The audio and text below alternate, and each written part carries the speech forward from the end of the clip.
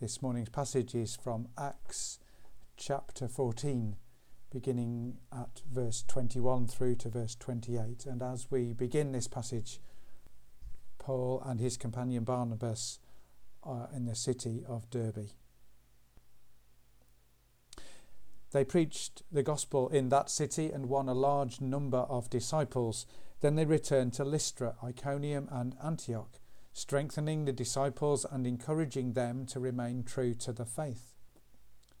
"We must go through many hardships to enter the kingdom of God," they said. Paul and Barnabas appointed elders for them in each church, and with prayer and fasting committed them to the Lord, in whom they had put their trust. After going through Syria and came to Pamphylia, and when they had preached the word in Perga, they went down to Attalia. From Attalia they sailed back to Antioch, where they had been committed to the grace of God for the work they had now completed. On arriving there, they gathered the church together and reported all that God had done through them, and how he had opened a door of faith to the Gentiles. And they stayed there a long time with the disciples. So now let's reflect on that passage. We must go through many hardships to enter the kingdom of God. So say Paul and Barnabas to one another and to others as they travelled from town to town and city to city. However, this statement of Paul and Barnabas isn't a statement of belief, it's a statement of experience. By this I mean that Paul and Barnabas are not saying that suffering in itself enables us to enter into God's kingdom. Paul is really clear in all of his letters that our ability to be welcomed by God and entered into his kingdom is only through the suffering that Jesus did for us on the cross. What Paul and Barnabas are expressing and teaching is their experienced reality, that as followers of Jesus, we can and will experience hardships as we live out and proclaim our journey of faith. Following Jesus doesn't exclude us from suffering and hardships, quite the contrary, in fact. Paul and Barnabas were experiencing hardships precisely because they were proclaiming the good news of Jesus. At the end of yesterday's reading, we heard of Paul being stoned for preaching the good news of Jesus. So, if opposition and hardship are to be an expected part of being prepared to follow and proclaim the good news of Jesus, I wonder how this might reflect our experience as individuals and as a wider church.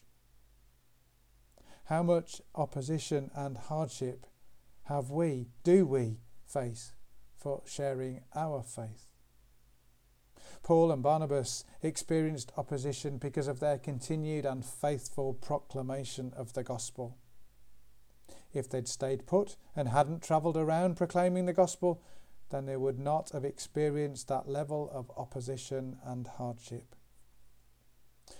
Compared to many parts of the globe over many decades, we in the Western Church have experienced little hardship and little opposition.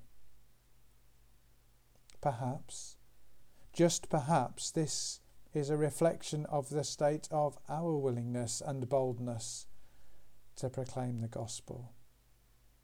It's widely recognised that the places in the world where the church is growing fastest is where it has been and continues to be opposed and often persecuted. Whereas in the comfortable West, we have seen a steady decline. Now, I don't for one moment think that Paul and Barnabas relished the opposition and the hardships which they faced. But they recognised that if they were effectively proclaiming the good news, then these were going to happen. They also came to recognise that in and through such hardships and opposition, that God was always there and was also growing their faith and character, and so making them even more effective in proclaiming the gospel of Jesus, such that Paul writes in Romans 5, verses 1 to 4, the following: Therefore, since we have been justified through faith, we have peace with God through our Lord Jesus Christ, through whom we have gained access by faith into this grace in which we now stand, and we boast in the hope of the glory of God. Not only so, but we also glory in our sufferings, because we know that suffering produces perseverance, perseverance character, and character hope.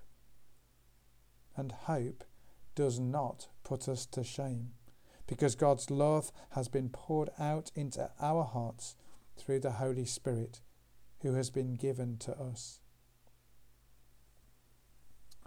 It is our general human condition to crave comfort and security. But as we look at the lives of Paul, Barnabas, and of course most supremely Jesus, we see a different model of living, a different model of discipleship altogether. Being a disciple is about being and doing all that God requires of us, wherever and to whoever he sends us, no matter the cost. Perhaps today we might ask ourselves, am I brave enough? And follow this by perhaps praying, Lord, make me braver, to be prepared to proclaim to others and to live out the hope you have placed in me, regardless of the cost.